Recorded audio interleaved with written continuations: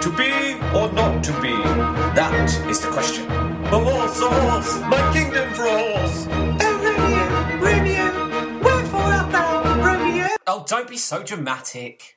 Hello and welcome to Don't Be So Dramatic. I'm Steve Bradley. I'm Jason B. Moore. And today we are joined by a guest who is a very successful actor, writer, director, and is also chairman of the Actors Centre where we're recording today. It's Paul Clayton. Welcome to the show. Hello, boys. How are you? I'm very well. Good, thank you. How are you? I'm all right, yes. Yes, we're not sitting in our most pleasant room here at the Actors Centre. But I'm glad you said it. No, it's a little bit of an airless sort of bunker. But it is our smallest room, and we've got lots of other brilliant rehearsal spaces. There's a bit of echo going on, but I'm sure that'll come out fine. So let's start with a bit about your background, Paul. So where did you start? When did you decide you wanted to be an actor? God, I hate that because I ask that to people when I'm doing these chats here at the Actors Centre, and I think it's really clever. Until you're asked. Until I'm asked, yes, thank you. I can't remember not wanting to be an actor. I have a memory. You're always doing that thing about what happened if I ever, heaven forfend, had to write my autobiography, and what would I write? I remember doing a play called Evil Spirits when I was 6, and that was in the infant school in darkest the Soviet Socialist Republic of South Yorkshire. Oh, gosh, yes. And as happens at that age, it involved me and 2 girls, because girls were the only people who did drama.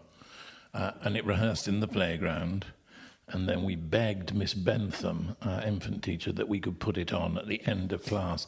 And I have a memory that it went on for hours, but it probably lasted about 6 minutes. And I know it involved those well-known envelope-pushing character types, a soldier, a witch, and a maiden. And there was a baby, which was a rolled-up jumper. Right. I did that because I wanted to be an actor. So at some point before then... You decided that that's what you wanted to kind of and do. that's really worrying because I don't know where the germ was planted. Right. Did you direct that? Did you put it together? Were you the whole... If you mean, did I tell everybody what to do? Well, there you go, yes. Yeah, I'm still doing that. So then where did it go from there? Did you just carry on doing drama throughout school and then you went to drama school? Yeah, in junior school I used to, instigate that we could do plays. And then I went to grammar school because there was the 11 plus system. So I went about 7 miles away to a very, I suppose, old-fashioned red brick grammar school. It was just about to become part of the comprehensive system. And I loved it because when you got to the sixth form, if you were on the sixth form council, you wore gowns and mortarboards like the staff, but in maroon. Oh, lovely. So much more exciting than the black. Very theatrical. Yeah, no. And the brilliant thing was you could swan down the big corridor in these gowns if you were deputy head boy, which I was, and the seas parted of pupils against the walls. Did they bow as you walked past? No, they didn't. They didn't. They I think inwardly they probably did. Of course. But they had, although it was quite a sporty school, and the reason I wasn't head boy was because I didn't do any sport, something I've always kept to in my life. I did a lot of drama, and they did a lot of plays, and that was really brilliant. And I was quite sort of, I suppose, academically bright, and they were hoping I would be Oxbridge, and it was never fully explained to me that Oxbridge is a brilliant way into the theatre. I just saw it as it's going to be really intellectually demanding, and I know what I want to be. So I'd go to the careers room for a furtive flick through the one brochure they had about drama schools, no internet then, and that's what I really wanted to go to. And I went on a tour of Oxbridge, Oxford and Cambridge that the school organised, and sort of sniffed at it. And then they sort of went, right, well, if that's going to be your attitude, we're not bothering. So I sort of just thought, right, well, I'll put 2 fingers up to you by getting Oxbridge grades. And not going. But not going. Right. And my parents didn't know anything about drama school. I did the National Youth Theatre in the early 70s, Right.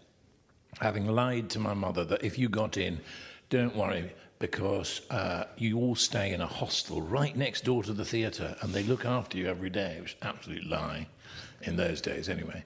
And I got it, and I got in, and I remember having to stay in the Catholic International Students' Hostel in Finsbury Park, which I'm sure was a brothel. I'm absolutely sure it was a brothel. Sadly, I obviously didn't catch on. But an exciting time. National Youth Theatre must have been very exciting at that time. Yeah. Lots of, because that was sort of when it was really some good, nice actors, playwrights and people coming out. Yeah, lovely people. And there's a strange bond to sort of XNYT. But the brilliant thing it did for me, I'm still a great champion of it. Not really because I suppose it made me a better actor in any way, because I don't think it did. I think I'm still sort of camp and Yorkshire, thinking he spoke very properly then, but probably not. Tim Spall said to me one day, "You speak very funny, you."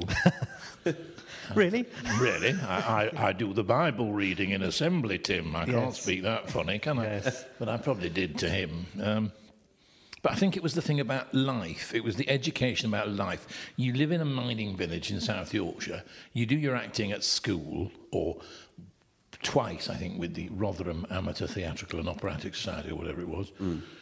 And then you come to London, and you're in a room all day with people of your own age who want to do the same as you. And on that first afternoon, I remember we all turned up at Haverstock Hill School in Short Farm. There were 80 of us, new members. We all sat in a gym. We had a talk about, don't screw each other, don't have drugs, don't get drunk, whatever, which, of course we all rigidly adhered to. Of course. And then, difficult though it was in the Catholic International Student Hostel, and then they just gave somebody's name, and that person had to stand up and do their audition speech in front of 79 other people. That's quite something, isn't it? And then for 6 hours, we did it one by one. And you're sitting there, yes. and I was doing Richard II, and I remember Simon Shepherd got up and did Richard II before me, and 2 other people I know. One was, I think, gone on to fame in America. I can't really remember his surname. And you're thinking, oh, my God. Yes, I can imagine. Wow, that's nerve-wracking. So whenever, people come in, and I've done auditions for the Youth Theatre for years now, and people come in and go, "Oh, I'm really nervous, And yes, we know, but I don't have a lot of sympathy, I'm afraid, because you're in one room, on your own, with me, and I think I'm quite nice, and, I've sat on both sides of the table in the audition situation professionally, and I think the main thing that actors don't realise is that they want you to be right. When you walk through that door, they're on your side. You can then screw it up the minute you walk in. Yeah, but from the minute, we want the next person to be Absolutely. right. I was saying to Tilly before that I sometimes get more nervous for them. So I say, please. But isn't it terrible when you have to watch somebody who's not good? Yeah. Yes, it's awful. It's not half as much fun as watching them on Saturday night on the X Factor. No, that's very true. Well, yes. Well, I don't watch it anymore because I end up screaming. But it's interesting how you want them to be good. You do want them to be good, and you can get. And they don't. They think it's a bit of a dentist thing, and that's quite interesting. So from the National Youth Theatre, what progressed for you then? Well, then I suppose it made me think that I know I want to do this. That was then my final year at school, so there were A-levels and things to do, but I thought, I ain't doing any university applications. I know I want to do drama school. So I applied to RADA, because obviously everybody still knows about RADA, don't they? And if you lived in Yorkshire, it's probably the only one you'd heard of. And I got a place, and that meant I found out that my parents weren't as rich as I thought they were, even though we ran 2 village shops, because they couldn't afford to send me to RADA. And you had those things called discretionary grants then, where even though RADA had said, you're good enough to come and have a place, you had to then go to Rotherham Council and audition for Mrs. Birkenstall in a room somewhere who wore a twin set and pearls, and you suspected her personal hygiene was under threat. Yes. And you did the same audition speech. And she knew nothing about Richard II. She knew all about, all this.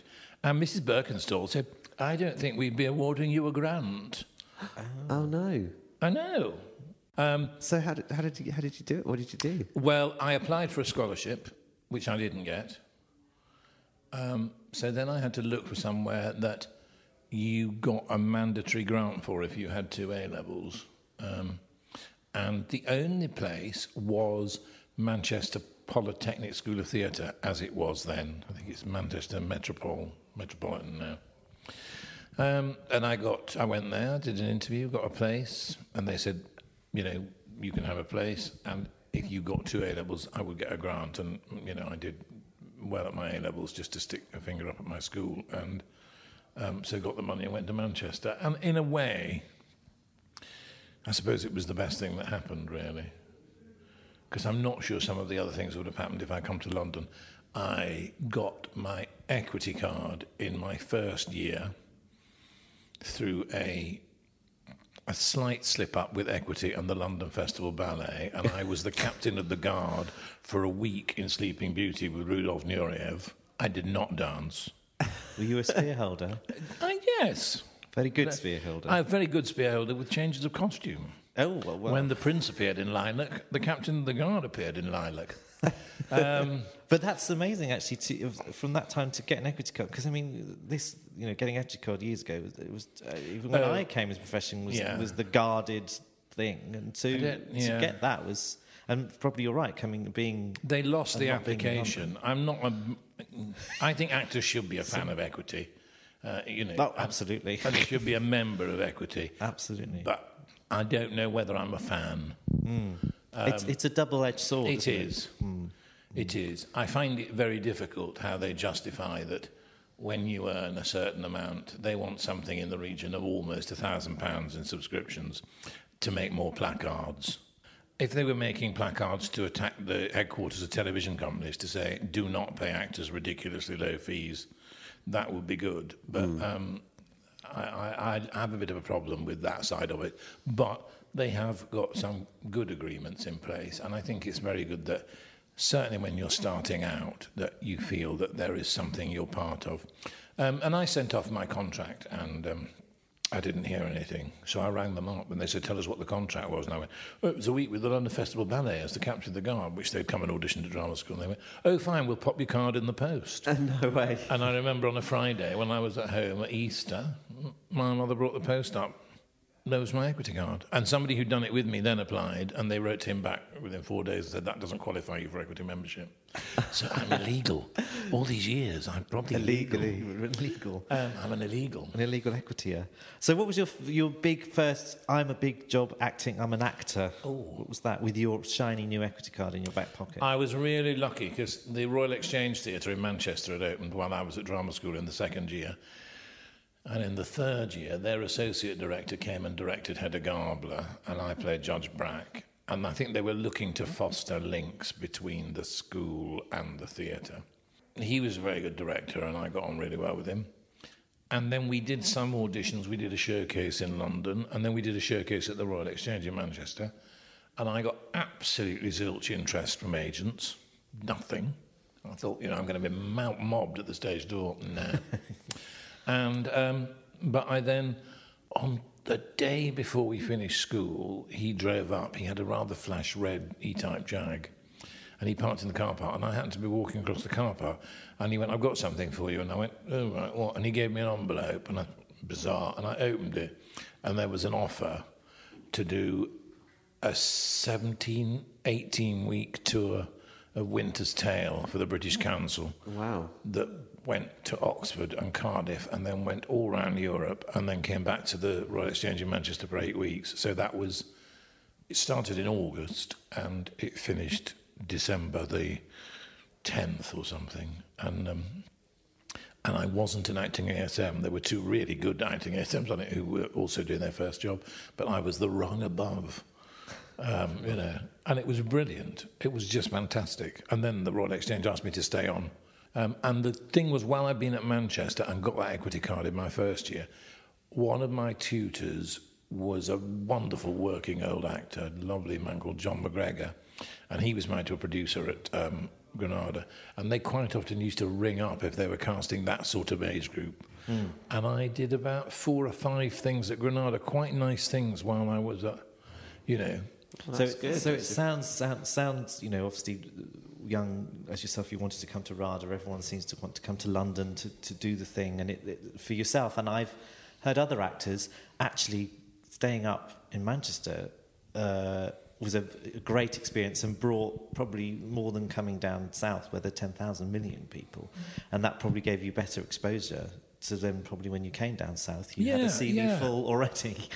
So when you came down to London, did you come down soon after those? Well, I did a lot of rep. The great thing was after that I did, and then I did All Creatures Great and Small, and then I went to York Theatre Royal on a players cast contract for 6 months, and I shared a dressing room with a little scrawny actor who it was his first job. And his name was Gary Oldman. And we had a ball playing servants in Romeo and Juliet and West Country servants in She Stoops to Conquer, and 2 of the boys in Privates on Parade, and in casting that would never be allowed now. He played the cat, and I blacked up to play the Grand Vizier of Morocco in Dick Whittington. That sounds deeply dramatic. Deeply dramatic and deeply incorrect these days. Yes. Black and lots of purple glitter. Okay, so let's sounds very exciting. So let's move forward a bit to what happened when you came down to London and your book and all sorts of things like that. Yeah, what you obviously. Present day, you're doing Hollyoaks at the moment, aren't you? I am, yes. And you did a film as well. Is that coming out soon? Yeah, The Rise, which is rather brilliant, actually. I saw it. We actually got it on iTunes the other week, but I did see it last year at the London Film Festival, and I think they've done a bit of a re-edit. It's got the fabulous Luke Treadaway, who, of course, just won the Olivier last year for Curious Incident. Brilliant performance. And it's about 4 It's a Yorkshire heist caper movie. Set in the wastelands of Leeds. It was originally called Wasteland, and now it's called The Rise, and it's about these guys, and I get to be nasty and play a rather nasty club boss. Excellent. And you've done Him and Her as well? We've just finished doing Him and Her, which was in the summer, which is great, and I think comes out... I think they're trialling it out with this thing of it coming out on iPlayer first. Yeah, the first thing to come... So that hopefully it generates word, and then you can watch it. I'd never seen it, and I joined it last series for the last episode, and I'm just working out what I can say that doesn't spoil it for people. But I did 4 series of Peep Show, a sitcom on Channel 4. Yes. And when I came out of that, they asked me to go to Him and Her, which I'd spoken to them about before. And I came in to be somebody in the life of Paul, the character, played by the wonderful Ricky Champ, Ricky's from Southend. And I came in as somebody who I don't think anybody expected he'd have in his life. And they said, that's it. And that character can only do this episode because of the plot line. And then they brought you back for the next series. They brought me back for 5 episodes of this series. And they've moved out of the flat, this series. This is for Him and Her aficionados. Yeah. So instead of being in real time in the flat, all the 5 episodes are in real time, but they're all at the wedding of Paul and Laura. So we spent the whole day. So we spent 7 weeks in a marquee near St Albans with 50 extras as wedding guests, and all the main cast. And it's rare on a TV now, that camaraderie you get in the theatre. And one of the things that I know people come to the Actors Centre for, to be with other actors. There's nothing better than it. Until, of course, somebody says you have to go and act. Yes. Gets in the way, doesn't it? But so all the main cast were there most days. And so it had a real company feel to it. It was a really lovely job. And we have the most fantastic director in the world on Him and Her called Richard Laxton, who just cares about actors. And he knows how to give you a note that will inspire you. And it's rare, I think, because of time in television these days. Everything's shot so quickly. He really invests in you. What was it like going from theatre to television? When did you make that transition? I mean, you did some things for Granada anyway when you were at college, at drama school. So when did you start doing more? Did you do more TV than theatre? How did you find that transition? I did a lot of theatre. That's what I was trained in. I think we had a half a week's TV training when I was at drama school. And they pointed the camera at you, and then I just thought, oh, God, is that what I look like? But nobody ever really told you about how to find the lens and where to place yourself and things like that. So I did a lot of theatre. I was at the RSC for 4 years. And I was really on television whenever I saw myself. There's a Tales of the Unexpected out somewhere. I used to love that. Yeah, no. You see, this is one thing I think equity cards would be really good for. I think you should be able to have endorsements on them. You know, I think you should have points. Points, yeah. Yeah, and 12 points, and you're disqualified for a year. Well, believe me, 9 of those points would have come from Tales of the Unexpected. Really? Which was set in Jamaica, but was filmed in North Devon, and I played an American. The thing that changed it for me and my understanding of it was, funnily enough, the stuff I've written the book about, which is corporate acting, and it was role play. And I got involved in role play like a lot of actors did in the 80s because it was another way of making money. I was directing at the time. I wasn't doing any acting. And there's a lovely actress called Debbie Manship who runs a company called Roll Call. And through acquaintances, I went to meet her. And she sent me out on a job.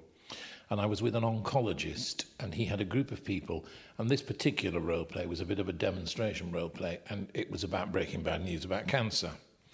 And I think you're thinking, on every job I do, I think there's what I call a rumble factor, you know, when you get rumbled about it.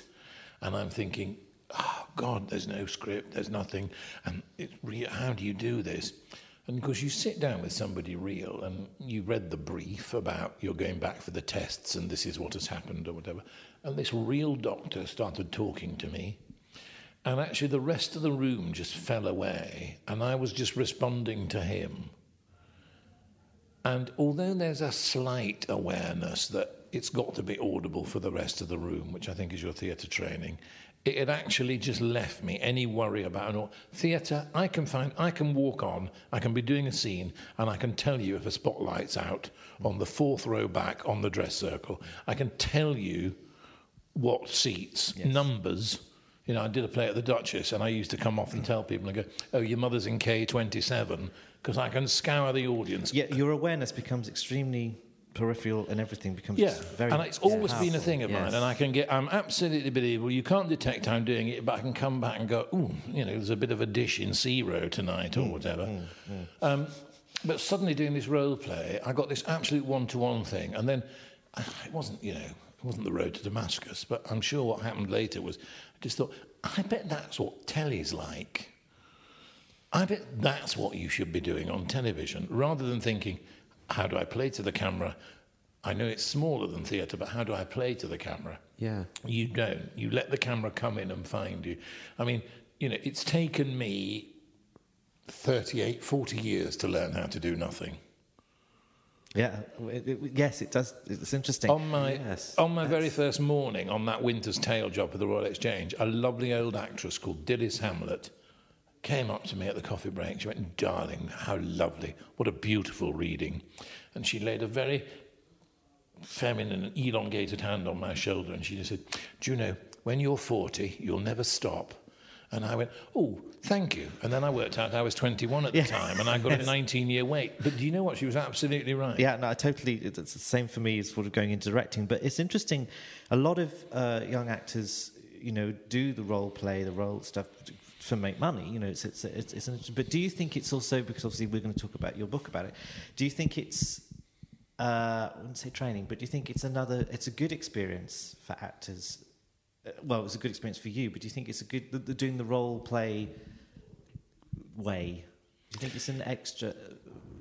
Yeah, I think it is. I think the thing is that acting's all about being fresh for the moment, isn't it? Not doing again what you did in the last take, not doing what you did last night. You can't do it in role play because you don't know what they're going to say.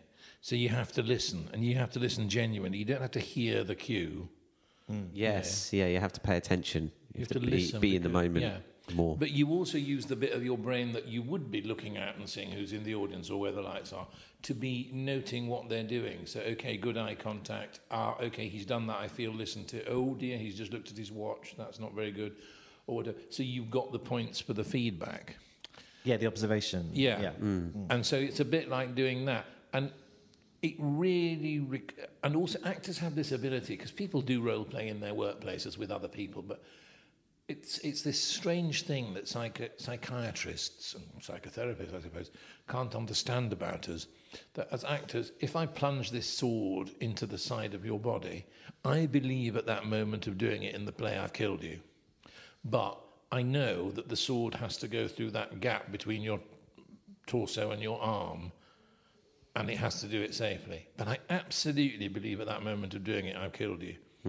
And I think it's that thing that happens in role play, that you absolutely believe you're in the moment with the person, but there's that bit of the brain filtering so that you've got the feedback, because it's the feedback skills that it's not just about playing the role, it is about the ability then to communicate what's happened.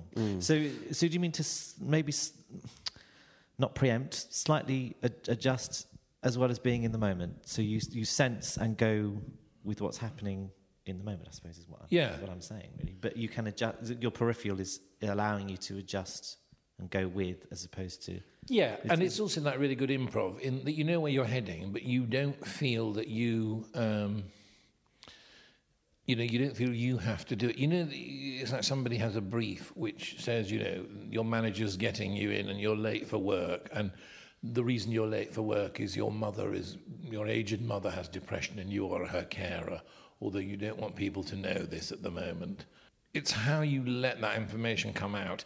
It's a bit like how you let, you don't give everything away about Hamlet the first time you come on stage. You let the audience gather a picture by your actions of what you do. And, I have seen actors who come in and role play and they sit down and go, oh, I'm really, really sorry. I'm ever so sorry. I'm just late. I mean, it's a problem at home. I don't really want to talk about it. Give it all away. Oh, mother. Anyway, and you think, and they won't shut up. And the brilliant thing about role play is the idea is you've got to use your input to get them talking. So let's go to the book now. How did that happen? And the book. So You Want to Be a Corporate Actor. That's currently the available one. From Nick Hearn Books. Nick Hearn Books, and available at the Actors Centre. £8 discounted at the Actors Centre. Discounted. Very good price online. Buy it through Nick Hearn. Though you can get it through Amazon. So You Want to Be a Corporate Actor. That book, which is also a very good series. Well plugged. It's a brilliant series. Though. It is a very series. There's lots of books. And I'm thrilled. I'm really thrilled and honoured to be part of that series, because Nick Hearn are a fantastic theatre publisher. I mean, they do brilliant scripts, Chimerica and stuff from the National. They are a real asset to the theatre world, and they really invested in it. And to be guided on a first it's quite book. Because in that series you have the playwriting one, the actor one, the director one. There's a producing one. Ruthie Henschel did one. Ruthie Henschel did musical theatre one. And this one is interesting because it's a bit like saying, actually, corporate acting is part of the family thing as well. So I'm interested to know how that happened and where you went with it. Well, I've done classes on role play for, I suppose, about 10 years now, because there were some jobs I was on in the early noughties, or whatever we're calling them. I like calling them the noughties. And it was for fast-track teachers. The government had a scheme whereby people with degrees could do a one-year course to get them up to be teachers, and they got $5,000 and a free laptop, and then a lot of pain when they went into a comprehensive school. And this role play company were using lots of young actors to play the pupils. So we were being difficult pupils, difficult parents, senior colleagues and things. And we were on a train journey back from Crewe, I think. And there were a couple of these young actors talking, and I was with an older actress who does an awful lot of role play and is incredibly good. And just from what they were talking, I thought, do you think they actually said that when they were in there? And she went, I don't know. And because I'm me and a bit bolshy, and I don't suffer fools very gladly, I leant across and went, sorry, did you say that to the person you were role-playing with? And the person in question went, yeah. And I went, how constructive do you think that was? And they went, well, nobody's told me what to say. Oh, okay. And I thought, right, there is no, actors just go into it. Somebody says, my friend does role play. And that's what happened to me. Nobody trained me when I sat down to work with that oncologist for the first time. And I could have really messed it up. And especially as actors, we can be quite outspoken, which doesn't always work in the corporate world. But also, for us, it's not about you in the corporate world, it's about them. Whereas actors, it's about us. Yes. It's about my car. What time's my car arriving? Yes. Where is my Where's trailer? my dressing room? Yeah, where is my trailer? Why is my trailer a further walk away than Russell Tovey's? I love Russell Tovey. But, you know, and it's not. It's all about them. And that's quite refreshing in a way, particularly if we've got an ego. So that was the thinking of the writing of the book? Yeah, well, that was the thinking behind doing the classes. Right. And then I brought those classes to the Actors Centre, and I do them since I've been on the board here, and I do them twice a year, probably, on a Saturday, a one-day course just on role-play skills. And I was in Rome with my partner last year. Our birthdays are within 3 days of each other. And I was just about to film The Rise, actually. But then after it, I knew I had nothing for a month. And I'm very good at moaning. I think quite a lot of actors are. Somebody said, if we had a collective noun for actors, it should be a whinge of actors. Yes. And I think sometimes it should. If we stopped moaning, we could get a lot done. Yeah. Why? There's a great joy in, are they going to do that scene again?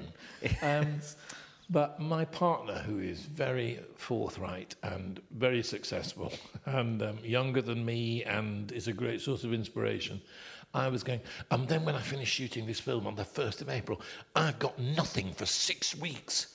Nothing. And he went, well, do something, you're clever enough. And I went, yes, but what? Nobody's given me a job. He went, well, do something. So I got home and I looked on the internet and thought, is there something about how to do role play for actors? And there wasn't. And I was quite amazed because everything's on the internet, isn't it? You know? But I couldn't find any instructions for actors as to how to role play. So I sort of wrote a treatment, and it's not just about role play, because I also direct live events. I was in Portugal last week. I've just directed McDonald's UK AGM out in Albufeira.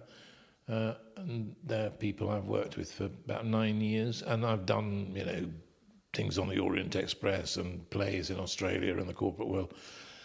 So it's about that.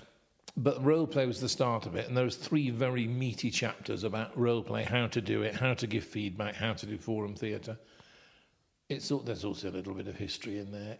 There's stuff about the promotional agencies who use actors, what the pitfalls are, which the brilliant ones are. People like Crew Live who use lots of actors, and it's very demanding but very good rate of pay. About live events, about training. So it's everything from, you know, helping a doctor do something as difficult as deliver news that you're terminally ill, to dressing in a lot of foam rubber and being a banana running around Waitrose. Yes. Actually, we don't have foam rubber bananas in Waitrose. We know what you mean. Yeah, you know what I mean. Little. So the book itself is it's an introduction, but also possibly for people, people that have been doing it and going, I don't know what this, I've been doing it for a while, I still don't know what this world is about. So it's a sort of, is that the type of book? I think it is, yeah. I think it's exhaustive in that sense. I would hope some people who are experienced or have done role play for quite a while have read it and went, I found that really, really useful to have it formulated in front of me. I'm told it's very funny, which I wanted it to be. My publisher did a lovely speech at the book launch where he said, when you see a book entitled So You Want to Be a Corporate Actor, you don't expect to find yourself laughing at the phrases vaginal discharge and anti-Semitic Nazis at Tesco. And you Lovely characters to play. Yeah, no, they're both in.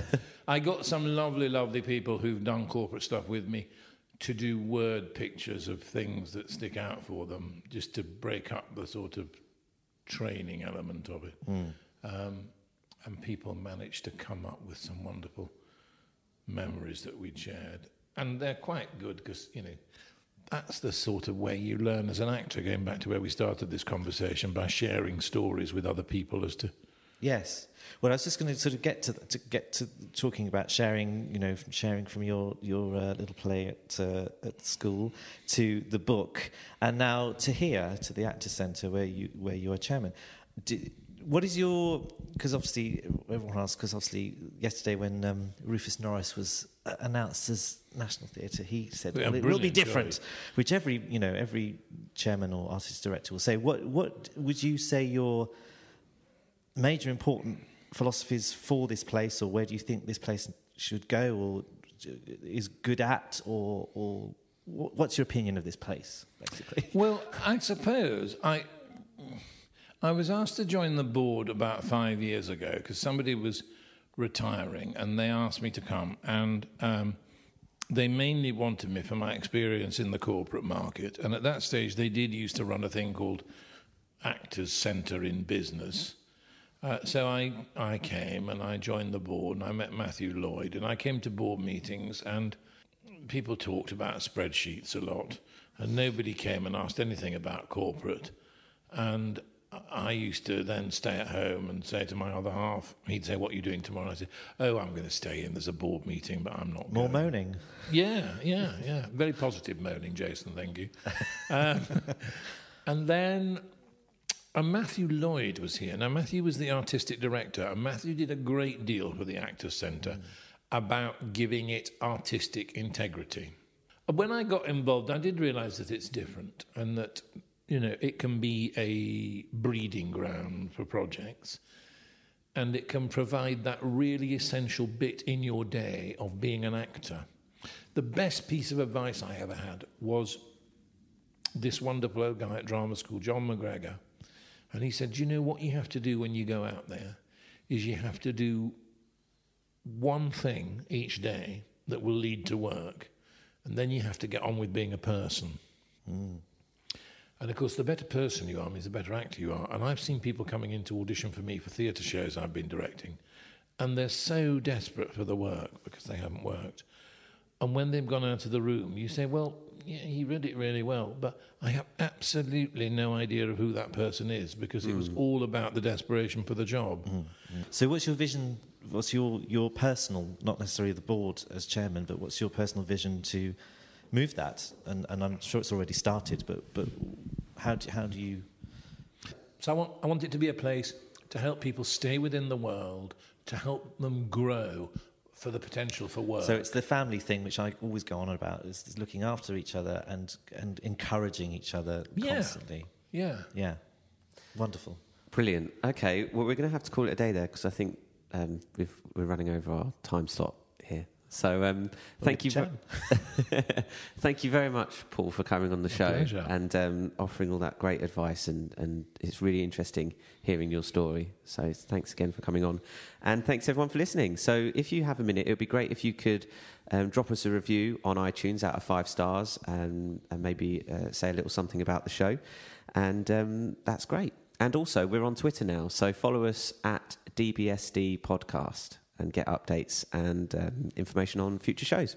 Okay, thanks everyone for listening. I'm Steve Bradley. I'm Jason B. Moore. And I think I'm still Paul Clayton. Don't be so dramatic.